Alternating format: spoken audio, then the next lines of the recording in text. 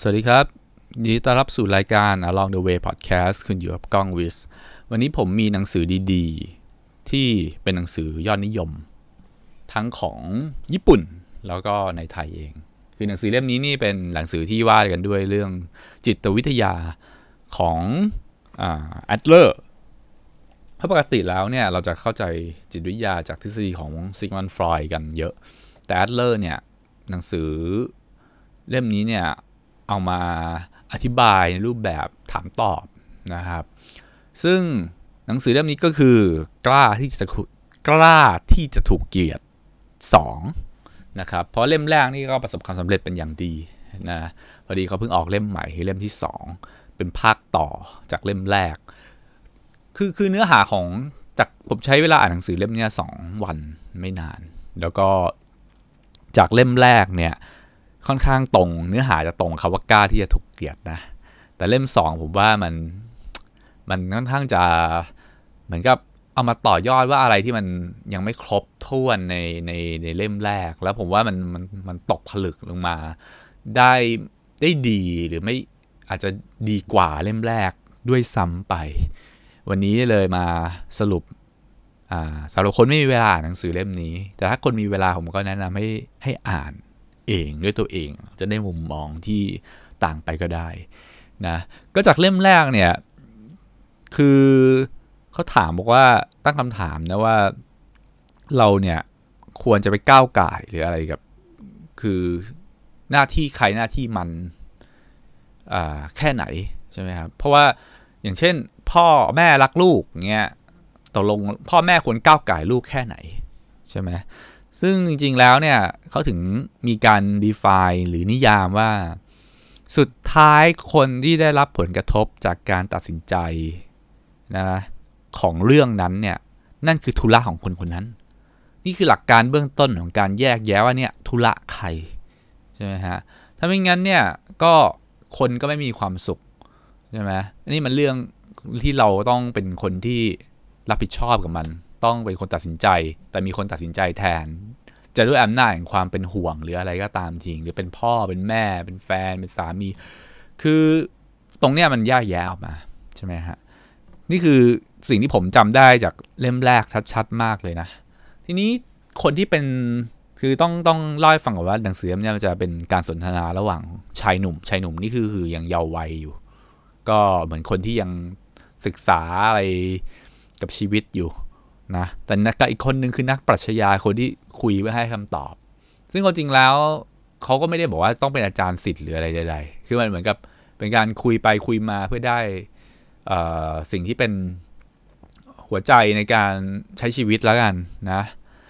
ทีนี้เนี่ยชายหนุ่มคนที่ว่าเนี่ยพอเขาจบจากเล่มแรกไปเนี่ยที่เขาตั้งปณิธานคือเขาเป็นบรรณารักษ์ห้องสมุดมาก่อนแล้วเขาก็ตั้งปณิธานที่จะเอาสิ่งที่ได้เนี่ยไปสอนหนังสือสอนเป็นครูกับลูกศิษย์แล้วเขาก็เฟลกลับมานะครับเพราะเอาหลักการของเล่มแรกไปใช้แบบเรียกว่าใช้แบบผิดก็ว่าได้หรืออาจจะไม่ได้ผิดหรอกแต่ว่าไม่ได้เข้าใจแก่นแท้ของมันใช่ไหมทีนี้เนี่ยชายหนุ่มคนที่ว่าเนี่ยไปสอนเด็กใช่ไหมเขาก็เลยถามว่าการสอนเด็กนี่มันเป็นการก้าวก่ายเขาหรือเปล่าใช่ไหมซึ่งเอาจริงแล้วคำตอบก็คือว่าการสอนเด็กเนี่ยถ้าสอนอย่างจริงๆนะ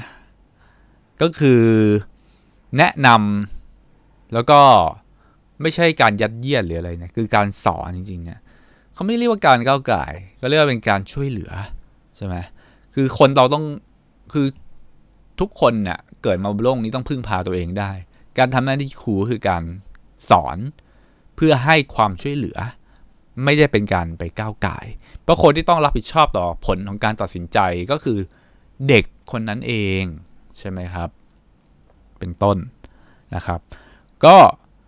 แต่ก่อนหน้าที่คุณจะไปสอนเขาได้เนี่ยคุณควรจะต้องทำไงก่อนใช่ไหมผมก็เคยเป็นครูนะมันก็มีเด็กที่รับฟังไม่รับฟังหรืออะไรอย่างนี้หลากหลายแบบแต่ผมว่าเล่มนี้ตกผลึกได้ดีคือก่อนหน้าที่คุณจะทำให้ใครฟังคุณได้เนี่ยคุณต้องเป็นฝ่ายเคารพเขาก่อน เคารพนี่ไม่ใช่เป็นถึงว่าไปยกมือไหว้เด็กหรืออะไรอย่างนี้ไม่ใช่นะเคารพเนี่ยคือใช้ได้กับทุกอย่างทุกคนบนโลกนี้เลย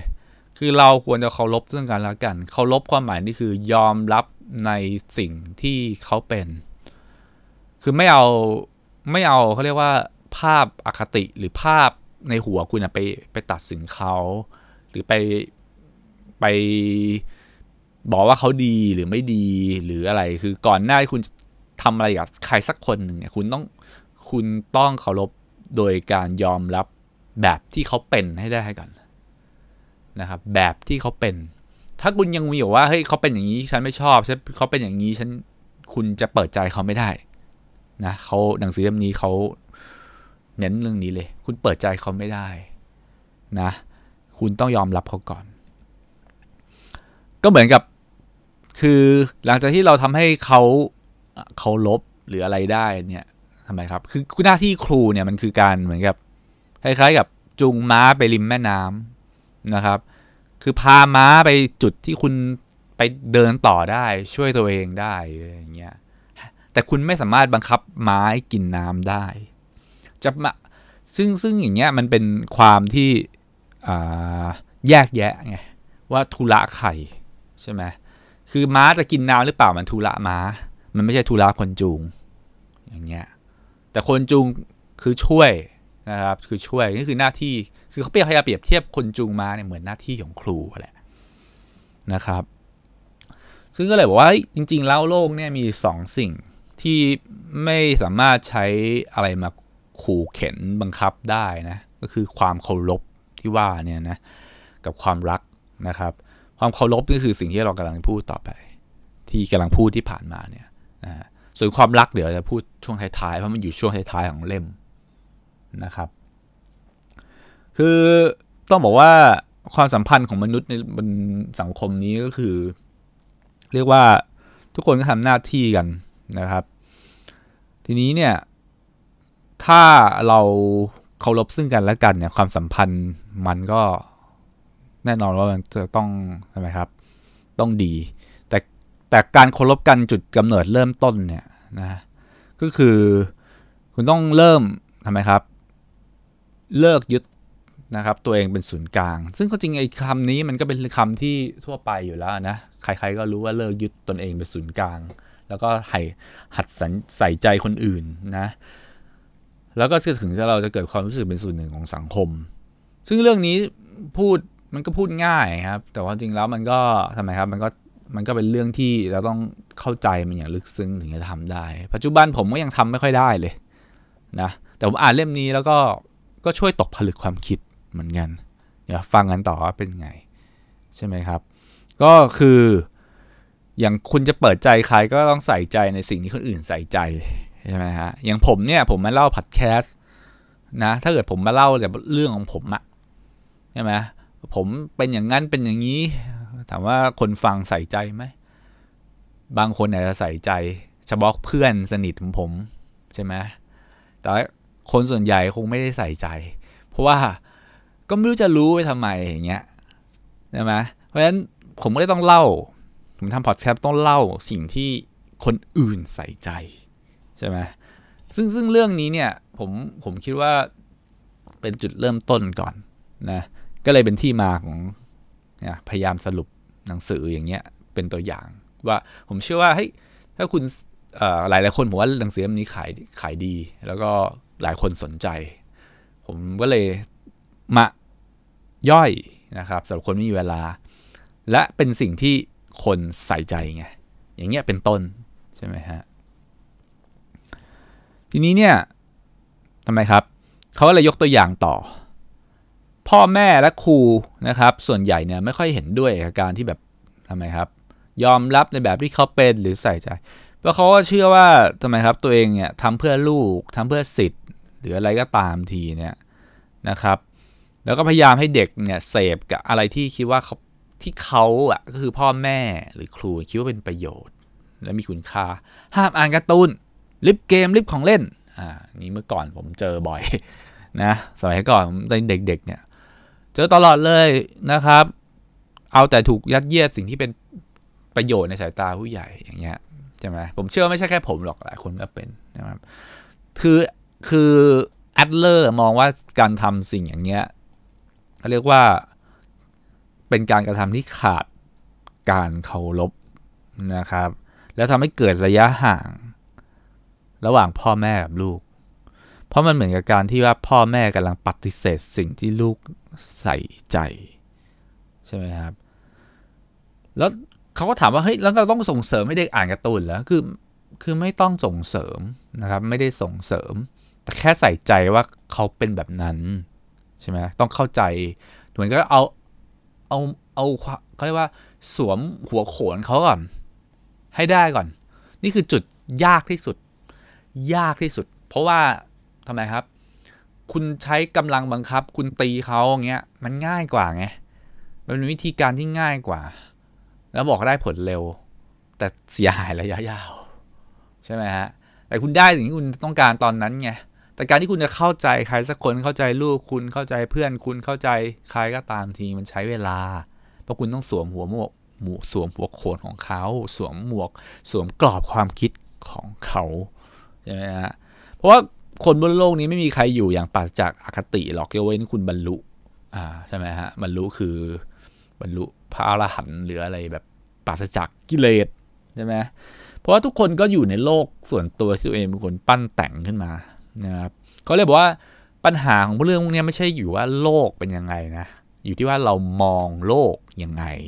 เพราะว่าเราส่วนใหญ่ไม่อาจหนีทำไมครับอคติส่วนตัวได้เนี่ยแหละคือความซับซ้อนของหนังสือเล่มนี้เหมือนกันนะครับยิ่งพูดจะยิ่งนะบางทีถ้าตามไม่ทันก็อย่าแปลกใจนะเพราะผมก็ต้องเข้าใจหนังสือเล่มนี้เยอะๆเหมือนกันตอนอ่านเนี่ยเหมือนอ่านง่ายๆสบายๆนะแต่ว่าจริงๆเราต้องคิดนะต้องคิดแล้วต้องเข้าใจมันนะครับเพราะฉะนั้นเนี่ยคือเขาก็เลยกลับว่าแล้วสาเหตุที่คนเราเนี่ยเปลี่ยนแปลงนะครับไม่ยอมเปลี่ยนแปลงตัวเองเปลี่ยนแปลงตัวเองไม่ได้ใช่ไหมครับก็คือเราจะไปสอนเขาให้เขาเปลี่ยนแปลงตัวเองไงฮะแต่เขาเปลี่ยนแปลงไม่ได้ใช่ไหมครับเพราะอะไรถึงเปลี่ยนแปลงตัวเองไม่ได้ใช่ไหมครับจริงๆแล้วคนเราเขาบอกว่าคนเราเนี่ย define นะครับกำหนดเขาเรียกว่าใช้หาสาเหตุในอดีตมาเพื่อเป็นเครื่องมือให้เราได้เป้าหมายนะครับที่เราต้องการก็คือจริงๆแล้วเราบอกว่าเราคือเขาบอกว่าประสบการณ์ในอดีตเนี่ยไม่ได้เป็นตัวกำหนดชีวิตเราในปัจจุบันแต่เราเป็นคนกำหนดเองและให้ความหมายกับประสบการณ์ในอดีตว่ายังไงอย่างเงี้ยงงไหมตอนแรกอ่านก็มีงงๆนะเพราะว่าจริงๆแล้วอย่างเช่นคุณวันนี้คุณสมมุติวันนี้คุณมีความสุขกับตัวเองคุณก็สามารถให้ค่าประสบการณ์ในอดีตของคุณว่าดีแต่ถ้าวันนี้คุณไม่พอใจกับตัวคุณเองคุณก็จะบอกว่าเฮ้ยคุณจะโทษว่าอดีตเลยว่าเนี่ยเพราะเป็นอย่างเงี้ยเพราะอดีตมันเป็นอย่างนี้มันยันอย่าง1 2 3เนี่ยตัวผมในปัจจุบันมันก็เลยไม่ดีใช่ไหมยิ่งอ่านยิ่งแทงใจดำใช่ไหมเพราะนี่ความจริงแล้วเขาบอกว่าจริงๆแล้วหลักการนี่คือว่าคนที่กำหนดชีวิตเราก็คือตัวเราที่มีชีวิตอยู่วินาทีนี้นะครับถ้าคุณสามารถพอใจกับตัวคุณเองในตอนนี้ได้คุณจะสามารถ define ประสบการณ์ในอดีตในแง่ที่ไม่ไปโทษมันได้ยากนะครับแต่ผมเชื่อว่าคือตอนนี้ผมรู้สึกว่าผมกับเรื่องนี้ผมดีขึ้นนะเดี๋ยวดีขึ้นยังไงเนี่ยผมคิดว่าเดี๋ยวผมเล่าต่อดีกว่าว่าเป็นยังไงนะครับก็คือเขาบอกว่าโลกเนี่ยไม่คือเรียกว่าโลกเรามันไม่ได้มีอดีตในแบบที่ทำไมครับความหมายตรงตัวหรอกมีแต่ปัจจุบันที่แต่งแต้มนะครับสีสันให้แตกต่างออกไปนะครับคือเหมือนกับว่าหลักจิตวิทยาตัวเนี้ยพยายามจะสื่อว่าอดีตมันเป็นภาพมายาหนึ่งที่เราไปใส่ค่าให้มันนะครับเพื่อสร้างความชอบธรรมให้ตัวเราในปัจจุบันอย่างเงี้ยนะครับคือมันเรียกว่าเป็นหลักคิดที่แบบนะคือแบบหักกันเลยคือผ ผมว่ามันไม่เป็นไรต่อนะครับก็คือเขาบอกว่ามนุษย์เราเนี่ยก็คือใช่ไหมครับฉันเนี่ยคอยดัดแปลงแก้ไขสร้างความชอบธรรมให้ฉันในปัจจุบันตลอดเวลาที่ฉันเป็นอย่างนี้เพราะมันอย่างนั้นเพราะมันอย่างนี้ตลอดเวลานะครับแล้วก็ทำไมครับทำให้เรื่องที่สอดคล้องกับเป้าหมายในปัจจุบันเนี่ยใช่ไหมฮะถูกเอามาเล่าแต่เรื่องไหนขัดกับเป้าหมายในปัจจุบันก็ไม่ถูกออกมาเล่าคือมันไม่ใช่แค่เรื่องของบุคคลไงมันเป็นเรื่องของอย่างประวัติศาสตร์ด้วยประวัติศาสตร์ที่มีคนเขียนเรื่องราวขึ้นมาจริงๆแล้วมันคือปัจจุบันที่สร้างอดีต จริงแล้วจริงถ้าเกิดคุณไปดูประวัติศาสตร์นะถ้ามองด้วยสายตาที่เป็นกลางที่สุดนะอย่างไทยพม่าก็ได้ถ้าคุณเป็นคนตรงกลางคุณจะได้หนังสือเวอร์ชันอีกฉบับหนึ่งแต่คุณไปอ่านหนังสือประวัติศาสตร์ไทยคุณจะได้อีกฉบับหนึ่งเพราะอะไรครับเพราะมันคือ bias อคติของคนที่เขียนประวัติศาสตร์ไทยเพื่อสร้างประวัติให้เกิดความชอบธรรมกับปัจจุบันของเราเองถูกไหมครับไปคิดเองนะฮะโดนมาบอกอ่านมาผมบอกโดนนะครับก็งั้นผมมาต่อเลยเหตุผลให้เขาเรียกว่านะหลักการสำคัญของจิตวิทยาแอดเลอร์ต่อนะครับก็ว่าหลักจิตวิทยาของแอดเลอร์เนี่ยนะความจริงผมน่าจะหาเพลงมาแทรกนะเดี๋ยว EP ถัดไปผมต้องเริ่มหาเพลงมาแทรกงั้นเดี๋ยวมันจะแน่นเกินไปนะครับก็ผมกลับมาก่อนให้ลองคิดทบทวนกันแป๊บนึงก่อนจะเข้าเรื่องหลักจิตวิทยาของแอดเลอร์ที่อยู่เบื้องหลังพฤติกรรมนะครับเขาบอกว่าการก่อปัญหาของคนเนี่ยคือสิ่งที่เกิดคนเราสร้างปัญหาขึ้นมาเนี่ยจริงๆแล้วมีพฤติกรรมที่เป็นสาเหตุเบื้องหลังเนี่ยออกเป็น5ขั้นนะ5ขั้นของพฤติกรรมมีอะไรบ้างขั้นที่1จริงๆแล้วมนุษย์เราทุกคนตอนแรกสุดเนี่ยต้องการการชื่นชมก่อนนะครับเพราะว่าเขาพยายามทำทุกสิ่งเพื่อให้เขาได้รับความชื่นชมหรือพูดได้ชัดก็คือได้รับฐานะเป็นคนพิเศษในสังคมนะนี่คือสิ่งที่เขาต้องการก่อนแต่ถ้าเกิดว่าทำไมครับพ่อแม่ครูหัวหน้าเพื่อนร่วมงานนะครับทุกอย่างไม่มีใครชื่นชมเลยก็คงไม่พอใจนะครับโกรธด้วยซ้ำไปก็คือเหมือนกับคือมันเป็นการที่แบบว่าเฮ้ยเขาไม่ได้เป็นจุดสนใจก็เลยไม่มีความหมายที่ต้องทำอีกต่อไปนะครับหรือจริงๆแล้วสิ่งที่บอกว่าเป็นสิ่งที่ดีที่ควรทำเนี่ยเป็นที่พ่อแม่หรือใครก็ตามบอกให้ทำอยากให้ทำเนี่ยคือมันอาจจะไม่ใช่สิ่งที่ดีจริงๆแล้วมันแค่สิ่งที่ช่วยให้ได้รับการชื่นชมแต่พอไม่ได้รับความชื่นชมไม่ได้เป็นจุดสนใจก็ไม่รู้จะทำไม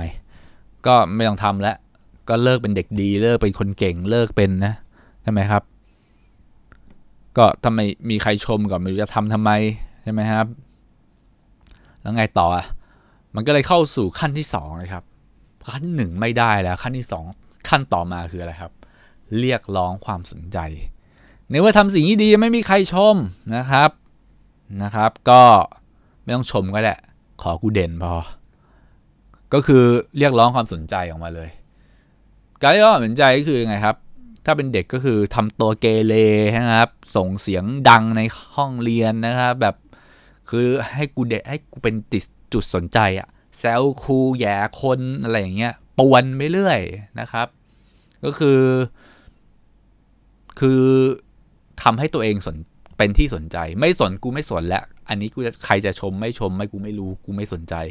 ขอให้กูได้รับความสนใจเป็นพอใช่ไหมครับนี่คือสเต็ปที่2นะครับแล้วสเต็ปที่2ยังไม่ได้ผลอีกล่ะนะครับสเต็ปตัดไปคืออะไรครับเขาเรียกว่าสเต็ปที่3เขาเรียกว่าช่วงชิงอำนาจนะครับคือนอกเหนือจากไม่ฟังเขาเรียกว่าตอนนี้พฤติกรรมคือเริ่มจะแบบพร้อมมีเรื่องแล้ว พอมีเรื่องกับคนนะครับแสดงเหมือนกับแสดงว่าฉันมี power ในการสู้กับคุณพูดจาต่อต้านนะครับพูดจาหยาบคายนะครับยั่วโมโหกลับนะครับหงุดหงิดฉุนเฉียวขโมยของสูบบุหรี่เริ่มเรียกว่าเริ่มแบบทำไมครับหรือถ้าเด็กที่ไม่ค่อยพูดก็คือไม่ทำตามคือดื้อแรงเลยคือแบบดุด่าก็ทำไม่สนใจคือแสดงว่าฉันมีอำนาจไงไม่ใช่คุณมาคุมฉันได้ฉันมีอำนาจในการใช่ไหมครับในการที่จะสู้กับคุณเนี่ยอย่างเงี้ยนี่คือขั้นที่3นะเขาบอกว่าอัดเลอร์บอกว่า1 ใน 1 2 3ขั้นเนี่ยยังแก้ได้นะยังแก้ด้วยวิธีปกติได้นะแต่ถ้าเกิดคุณปล่อยให้คนผ่านขั้นที่3ไปแล้วเนี่ยคราวนี้คุณจะแก้ด้วยวิธีปกติไม่ได้แล้วนะครับเพราะเขาจะเข้าสู่เป้าหมายขั้นที่4ของพฤติกรรมก่อปัญหาคือการแก้แค้นคือทำไมครับคือในเมื่อทำไมครับไม่มีสถานะพิเศษในสังคมไม่มีคนสนใจสู้ด้วยอำนาจก็ไม่สำเร็จนะไหมครับแก้แค้นเลยครับแก้แค้นใครแก้แค้นคนที่ไม่ยอมรับฉันไม่ยอมรักฉันนะครับไม่ยอมทำให้สิ่งที่ฉันต้องการสมหวังนะครับก็คือในเมื่อทำไมครับไม่ยอมรักฉันก็เกลียดฉันซะเลยนะครับในเมื่อเป็นจุดเด่น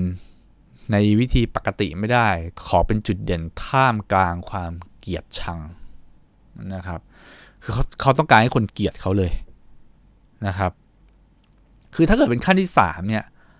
ก็คือขั้นที่แบบท้าทายเนี่ยคือบางทีท้าทายแล้วยังหวังจะได้รับการชื่นชมว่าตัวเองผู้กล้านะถ้าท้าทายสำเร็จเนี่ยใช่ไหมแต่ข้ามาถึงขั้นที่4เนี่ยกูไม่สน no care ใครจะชมกูไม่สนแล้วคือกูเกลียดอย่างเดียวให้ทุกคนเกลียดกูเป็นหลักนะครับเพราะเขาต้องการแก้แค้นสังคมแก้แค้นทุกคนนะครับ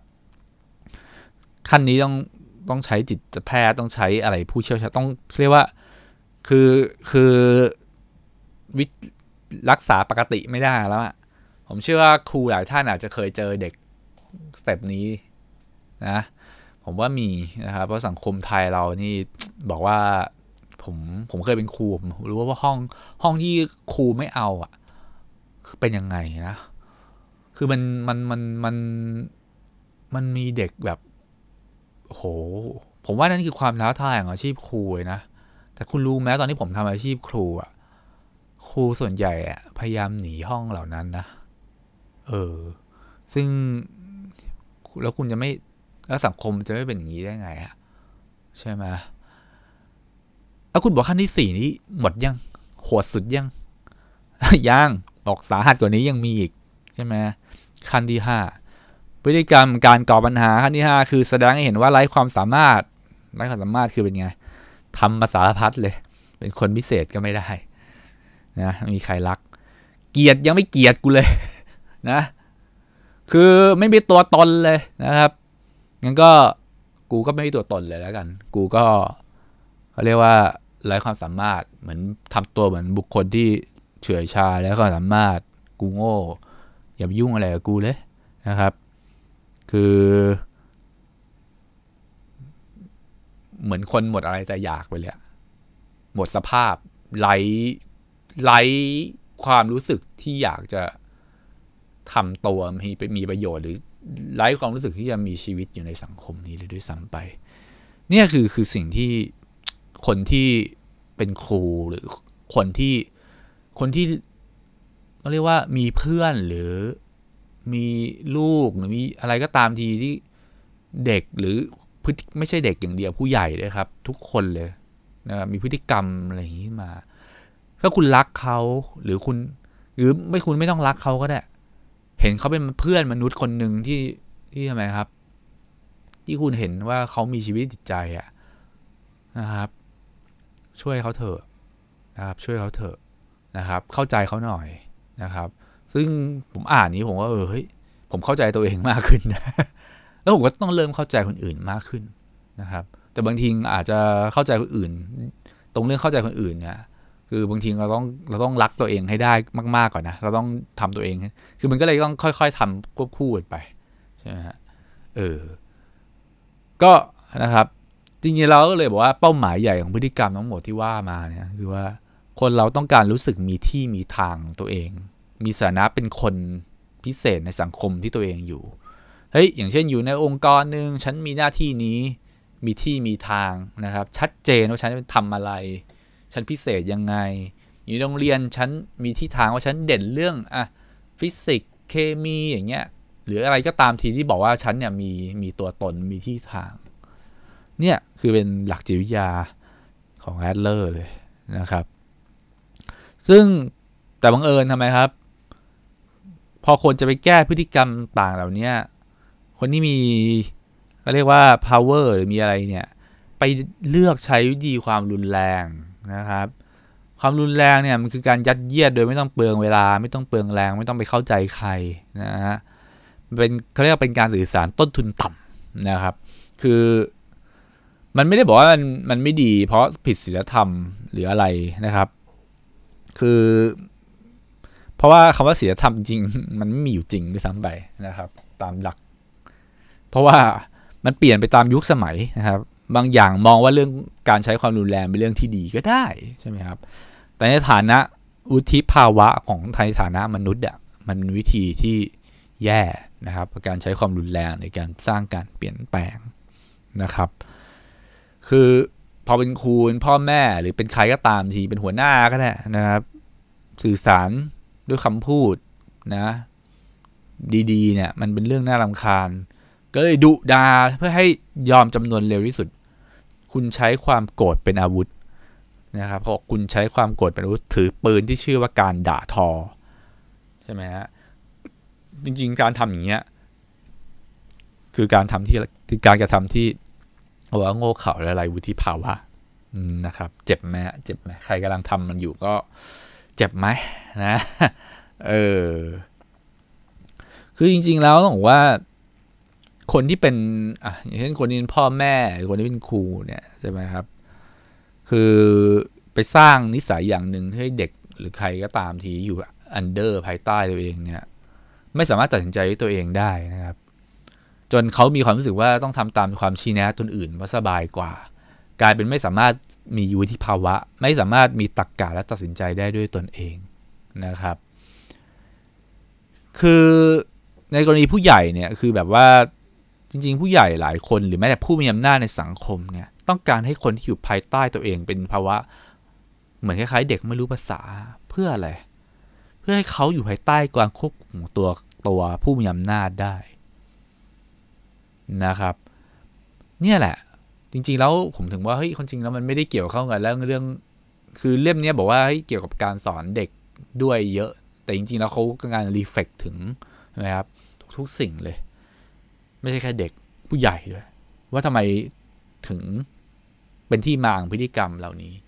อย่างผู้มีอำนาจปกครองก็กลัวคนจะทำไมครับคิดได้เองพึ่งพาได้เองใช่ไหมครับ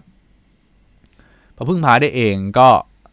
ทำไมครับอำนาจที่คนที่ถือไว้อยู่เริ่มสั่นคลอนนะครับคุณเป็นเผด็จการคุณทำให้คนเนี่ยเชื่อฟังคุณสบายใจว่าคุณทำให้คุณรู้สึกว่าอำนาจที่คุณถืออยู่ยังมีอยู่แต่เมื่อไหร่ที่เขาคิดได้ตัดสินใจได้เองคุณจะภาวะอำนาจคุณจะเริ่มสั่นคลอนเนี่ยคือตรรกะนะครับไม่ว่าจะเป็นเรื่องของทำไมครับการปกครองหรือเป็นเรื่องของอะไรก็ตามทิ้งโรงเรียนหรืออะไรเงี้ยนะครับก็ลองฟังดูเป็นไงบ้าง make sense ไหมผมว่า make sense นะกับทุกเรื่องเลยนะครับแม้ผมอาจจะยังไม่ได้เข้าใจทะลุปุโป่งเต็มที่แต่ว่าผมอ่านมานี่ผมรู้สึกเฮ้ยมันหนังสือที่ดีจริงๆนะครับก็เขาเรียกว่าจริงๆแล้วอาชีพครูหรืออาชีพคนที่อบรมสั่งสอนหรืออาชีพที่ทำไมครับผมว่าไม่ต้องเป็นอาชีพครูแหละใครก็ตามทีเนี่ยที่ต้องการอยากให้ต้องการสร้างสิ่งดีๆให้สังคมก็คือทำไมครับต้องทำให้คนอื่นพึ่งพาตัวเองได้นี่ผมว่านี่คือสิ่งที่ทำไมครับเป็นสิ่งที่ควรทำที่สุดเลยนะไลท์เลอร์เนี่ยนะพักแป๊บคนพูดเริ่มเหนื่อยจริงต้องมีดนตรีขัดที่บอก ก็คือแอดเลอร์เนี่ยคือเขาบอกในเล่มแรกเลยผมก็จำเล่มแรกไม่ได้ดีเล่มแรกนี่ผมเอาไปให้คนอื่นยืมนะให้ยืมไปผมก็ผมใจดียืมหนังสือไม่มาคืนก็เลยจำไม่ได้ว่าเล่มแรกผมก็เลยไม่ได้อ่านซ้ำเล่มแรกเขาจะบอกว่าเขาไม่แนะนำให้ทำไมครับอย่างครูหรือพ่อแม่อะไรเนี่ยเลี้ยงดูหัวหน้าด้วยเลี้ยงดูคนด้วยการชมหรือการว่านะครับคือการชมก็ว่าเป็นการประเมินคนที่ไร้ความสามารถโดยคนที่มีความสามารถเป้าหมายคือการควบคุมเฮ้ยมองโลกในแง่ร้ายไปบ้าใช่ไหมแต่จริงๆแล้วเขามีเหตุผลของเขาเพราะจริงแล้วเนี่ยเหตุผลสำคัญของการชมเนี่ยมันคือการให้รางวัลและการลงโทษนะครับซึ่งสุดท้ายสังคมที่ถูกขับเคลื่อนโดยวิธีนี้จะแข่งขันกันให้ได้รับการชื่นชมนะครับและสังคมจะเริ่มเป็นพิษมากขึ้นคือว่าเขาจะมีไลฟ์สไตล์ว่าให้คนอื่นเป็นมองคนอื่นเป็นศัตรูมากขึ้นนะครับรอพลาดรอพลาดแล้วก็แข่งขันกันเพื่อรับคำชมที่ว่านี่อาจจะเป็นรูปแบบอื่นก็ได้นะเป็นรางวัลหรือเป็นถ้าเป็นบริษัทก็อาจจะเป็นการโปรโมทเป็นอะไรก็ตามทีอย่างเงี้ยคือเขาเลยบอกว่าเฮ้ยเนี่ยไอการชมการลงโทษเนี่ยมันสุดท้ายมันจะทำให้สังคมเข้าสู่พลวัตแบบนี้ใช่ไหมนะบางทีอาจจะถามว่าแล้วจะให้ทำยังไงไม่เป็นไรค่อยๆดูกันไปเดี๋ยวฟังตามกันไปก่อนนะครับไม่รู้มีคำตอบหรือเปล่าลองดูนะครับถ้าไม่มีคำตอบก็ลองขบคิดกันดูนะว่าจะทำยังไงดีผมชอบหนังสือแนวนี้นะคืออย่างน้อยคือมันทำให้เราจี้ถึงใจดำเราแล้วก็คือแล้วก็ทำให้เราคิดต่อแล้วจะทำยังไงต่อมันเป็นหนังสือเขาเรียกว่าฉุกความคิดขึ้นมานะครับไม่ใช่หนังสือเอาแต่ป้อนยัดเยียดว่าเป็นแบบนี้อะไรเงี้ยหนังสือแบบกระตุ้นต่อมความคิดนะครับก็เพราะจริงๆแล้วแอดเลอร์บอกว่าเขาไม่ต้องการมาเป็นครูเขาได้เป็นคนให้ความรู้คนเลยเพราะแอดเลอร์เป็นหมอนะเป็นจิตแพทย์เป็นแพทย์ทหารคือเขาเชื่อในการที่ว่าเขากับคนที่ฟังเขาหรือคนที่มาให้เขารักษาเรียนรู้ไปด้วยกันเพราะฉะนั้นสิ่งที่เขาพูดในเล่มนี้เขาไม่ได้บอกให้เชื่อหรืออะไรแต่มันคือการสนทนาหรือการสร้างหลักการที่คนฟังมีสิทธิ์ที่จะทำไมครับหาความคิดที่ต่อยอดออกไปแล้วก็มาเรียนรู้ซึ่งกันและกันก็คือย้อนกลับมาคือว่าเด็กที่ก่อเรื่องต่างๆที่ผมพูดไปทั้งหลายแหล่เนี่ย5 สเต็ปอะไรนี่คือไม่ใช่ว่าเขาอยากเป็นคนเลวแต่ว่าการแข่งขันหรืออะไรมันก็ได้แทรกซึมเข้าไปทุกอนูของเขาแล้วก็คือเริ่มจากการอยากได้รับคำชมหรืออะไรก็ตามทีใช่ไหมฮะสังคมที่มีรีวอร์ดอย่างเงี้ยเป็นตัวขับเคลื่อนใช่ไหมฮะอย่างถ้าเป็นปัจจุบันก็คือ Facebook กดไลค์ใช่ไหมโซเชียลมีเดียปัจจุบันใช่ไหมกดไลค์คอมเมนต์หรืออะไรก็ตามทีที่แบบโซเชียลพรูฟว่าเนี่ยคือดีใช่ไหมนี่แหละคือความจริงแล้วมันก็ drive สิ่งต่างๆที่ผมเล่ามาต่อใช่ไหมฮะก็จริงๆแล้วเนี่ยเขาเลยบอกว่าการจุดเรื่องของการให้รางวัลและลงโทษแบบเดิมๆเนี่ยมันจะค่อยๆทำไมครับสังคมเนี่ยกับมีพลวัตที่ดีเพราะอย่างแรกการแข่งขันทุกอย่างมันจะนำไปสู่การแบ่งชนชั้นด้วยนะครับเขาพยายามสร้างความเท่าเทียมของคนในสังคมขึ้นมานะครับหลักจิตวิทยาของเขานะครับโดยที่ความเท่าเทียมในสังคมคือและทุกในความเท่าเทียมก็ทุกคนก็มีที่ทางของตัวเองฟังดูคล้ายๆคอมมิวนิสต์ไหมเหมือนไหมไม่เหมือนนะเพราะคอมมิวนิสต์เนี่ยทำไมครับจะมีผู้มีอำนาจรัฐบาลหรืออะไรเป็นผู้คุมทุกคนอยู่แต่ที่เขาต้องการพูดถึงพลวัตทางสังคมที่ไม่ต้องคนไม่ได้แข่งขันแต่ทุกคนมีที่ทางของตัวเองดูไอเดียลนะแต่ผมว่าน่าสนใจมากเลยนะครับก็คือผู้ใหญ่นี่คือมนุษย์ไม่ได้อยากโดดเดี่ยวนะต้องการมีที่ของตัวเองแล้วก็ทำไมครับต้องการเป็นที่ยอมรับใช่ไหมแต่ต้องการเป็นที่ยอมรับเนี่ยมันจะนำไปสู่ปัญหาต่อมา เพราะการยอมรับการต้องการการยอมรับมันไม่มีที่สิ้นสุดเมื่อคุณได้รับการยอมรับคุณจะไม่มีที่สิ้นสุดนะครับคุณจะเหมือนคนที่เขาเรียกว่าตุ๊กตาไขลานเนี่ยต้องมีคนให้การยอมรับคุณก็เหมือนคนไขลานให้คุณเคลื่อนไหวต่อได้ถ้าไม่มีคนยอมรับคุณก็ไม่เดินต่อแล้วนะขาดพลังงานใช่ไหมแต่อย่างนี้อย่าไปปนกับที่ผมบอกว่าถ้าเกิดไม่มีคนฟังไม่มีคนดูรายการที่ผมทำแล้วผมจะไม่ได้ทำต่อคือของผมเนี่ยมันไม่ค่อยคุ้มนึกออกไหมคือผมไม่อยากจัดอยากทำนะแต่ผมว่ามีอะไรต้องทำเยอะมากเลยทีนี้ผมทำเนี่ยผมลงแรงผมอยากให้มันคุ้มคือไม่ใช่ว่าเพราะคนที่ฟังผมหรือดูติดตามผมเยอะผมถึงชอบทำพอดแคสต์หรือผมชอบทำบล็อกแต่เพราะผมชอบทำบล็อกกับพอดแคสต์อยู่แล้วนะครับแต่ถ้าผมไม่ได้ทำต่อคือผมต้องเอาเวลาไปทำอย่างอื่นที่มันหาเลี้ยงชีวิตผมอยู่เพราะผมทำอย่างเงี้ยพอดแคสต์ทำบล็อกเนี่ยผมใช้เวลามันแต่ผมไม่ได้เงินผมเสียเงินด้วยใช่ไหมคือมันก็เลยต้องเอาเวลาเนี่ยยกไปให้กับสิ่งที่มันทำเงินให้ผมแค่นั้นเองมันการที่คุณไม่ตามพอดแคสต์ผมหรือไม่ดูบล็อกของผมมันไม่ทำให้ผมเกลียดการทำบล็อกหรือทำพอดแคสต์มันไม่ใช่นะคนละเรื่องกันเนี่ยคือ point ที่ผมเคลียร์คัดกับตัวเองได้พอสมควรนะครับกลับมาก็คือเราก็ต้องยอมรับตัวเองก่อนยอมรับตัวเองให้ได้ซึ่งเรื่องนี้ก็เป็นเรื่องที่ก็ชาเลนจ์กันใช่ไหมครับคือคุณต้องแยกแยะความรู้สึกตัวเองให้ดีๆเลยถูกไหมอย่างผมมายอมรับตัวเองได้ไม่ว่าคุณจะฟังผมหรือไม่ฟังผมสิ่งที่หรือผมจะเลิกจัดพอดแคสต์หรือผมจะทำบล็อกผมยอมรับตัวเองว่าผมเป็นคนชอบทำงานด้านนี้ผมเป็นคนชอบเล่าเรื่องผมเป็นคนชอบถ่ายภาพผมเป็นคนชอบเหมือน storytelling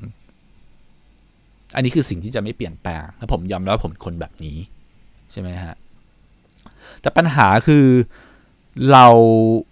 คนหลายๆคนน่ะคือต้องการการยอมรับจากคนอื่นแต่ว่าทำไมครับ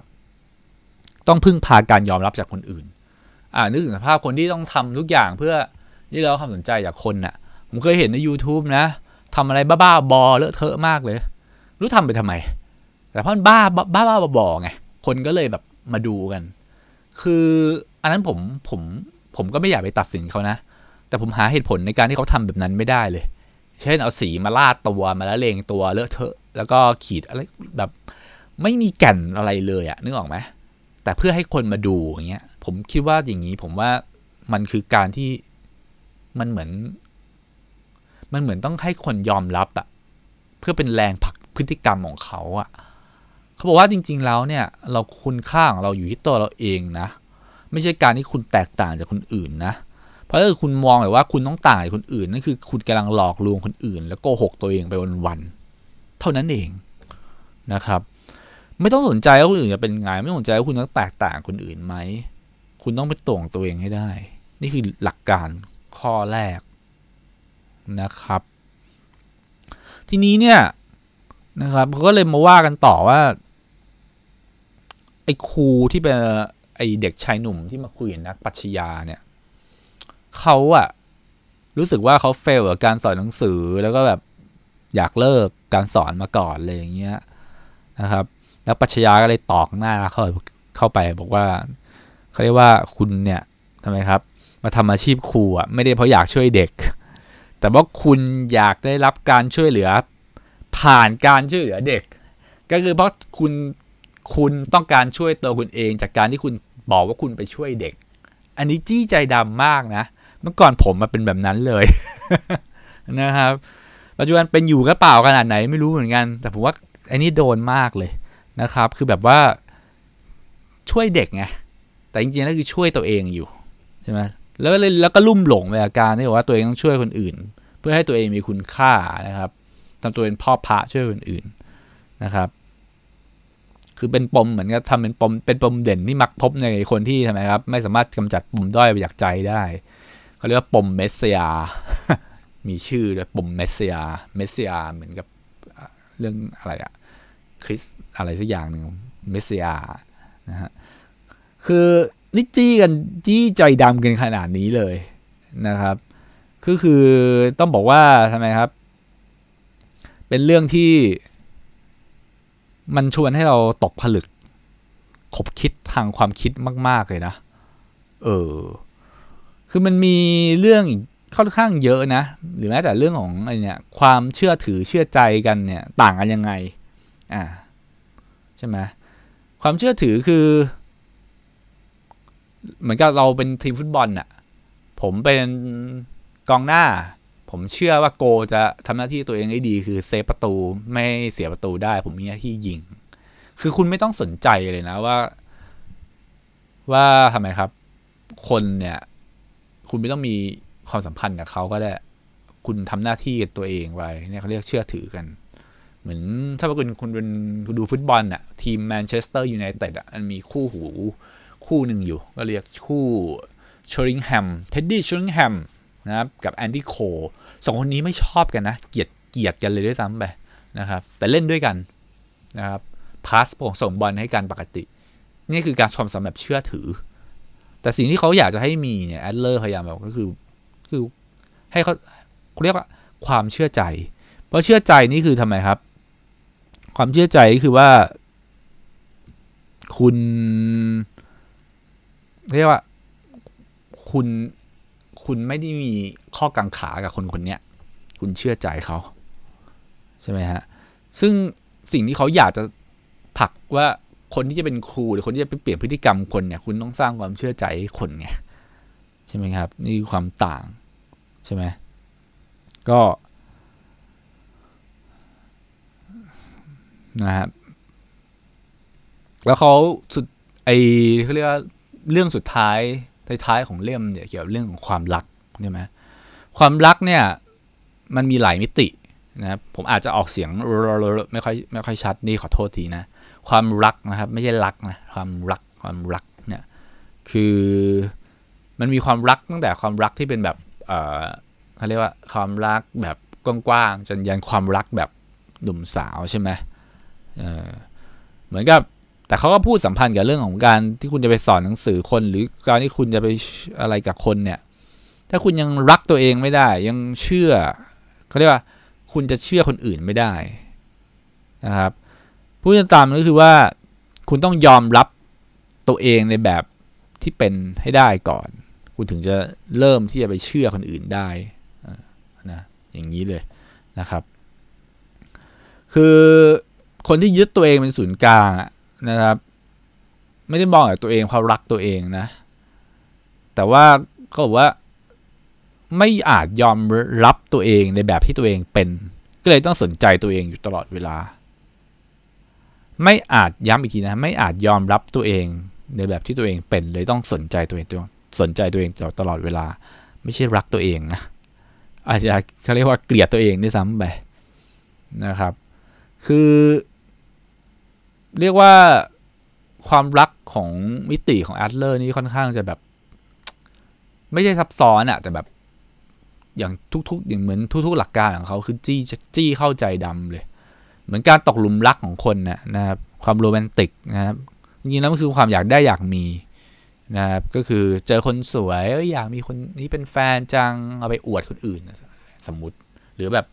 เป็นความเขาเรียกความสุข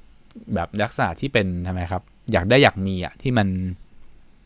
เรียกว่าอย่าเรียกความรักเลยว่ะเพราะว่าไม่ต้องรักก็ทำได้ไอ้แบบที่พูดใช่ไหมเจอคนสวยแท็กซี่อย่างเงี้ยใช่ไหมคุณไม่ต้องรักก็ได้นะคุณก็ไปอะไรก็ได้แต่ที่ความพูดถึงความรักที่เป็นความรักนะซึ่งแอดเลอร์เนี่ยสนใจความสัมพันธ์หลังจากที่คนสองคนครองคู่กันแล้วนะไม่ใช่ก่อนหน้านั้นนะนะคือไล่คนที่แบบเอาแต่เฝ้ามองหาเนื้อคู่ตัวเองเนี่ยจริงๆแล้วเนี่ยคุณจะพบเห็นคนประเภทนี้บ่อยมากเหมือนกันคือแบบถ้าเป็นแบบโว้ยคือฉันสวยฉันอะไรก็ว่าไปใช่ไหมครับก็แต่ว่าไม่มีคนมาเป็นเนื้อคู่สักทีอะไรเงี้ยสวยให้ผู้ชายใช่ไหมครับ สียดายเล่นนั่นแหละก็จริงแล้วผมว่าไม่ใช่ผมว่าสิแอดเลอร์ว่าพวกนี้มีปมนะคือไม่กล้าเปลี่ยนแปลงตัวเองใช่ไหมครับเรื่องคือว่าทำไมครับคือแอดเลอร์เนี่ยไม่ยอมรับเขาว่าเนื้อคู่นะคือที่มันมองหาว่าเนื้อคู่อ่ะคือการตัดตัวเลือกนะครับตัดตัวเลือกก็คือคุณเนี่ยทำไมครับพยายามนะพยายามที่จะเรียกว่าปฏิเสธอ่ะใช่ไหมครับคือเหมือนกับว่าความคุณปฏิเสธคุณไม่กล้าคุณเป็นคนไม่กล้าที่จะรักใครคุณเลยหาข้ออ้างว่าคุณไม่เจอเนื้อคู่นะฮะซึ่งเนี่ยคือเขาบอกว่าเป็นความกล้าที่จะรักนะความกล้าหาญที่จะจริงคุณจะรักใครก็ได้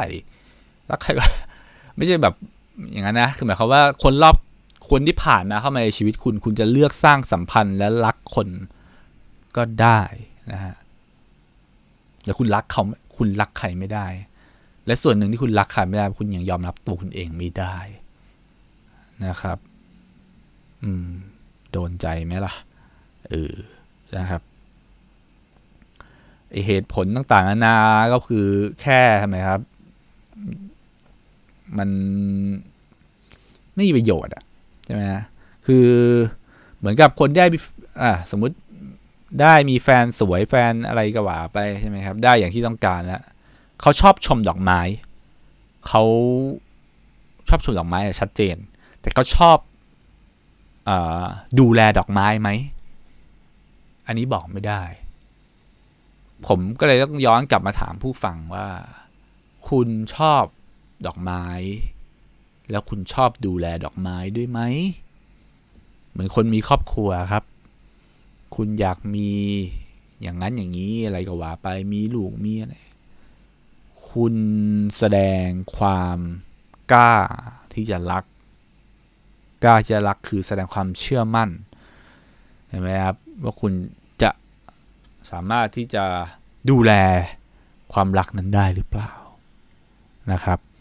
เพราะเขาบอกว่าถ้าคุณกล้ารักคุณก็คือกล้าที่จะมีความสุขและสุดท้ายนี้นะครับคนเราเนี่ยมีความสัมพันธ์ต่อกันใช่ไหมจนมาถึงความรักอะไรก็ว่าไปจริงๆแล้วคนเรามันพบกันเพื่อลาจากพูดอย่างนี้เลยซึ่งผมเห็นด้วย 100% เลยว่าทุกคนก็ต้องจากกันไปด้วยวิธีใดวิธีหนึ่งอยู่ดีนะครับ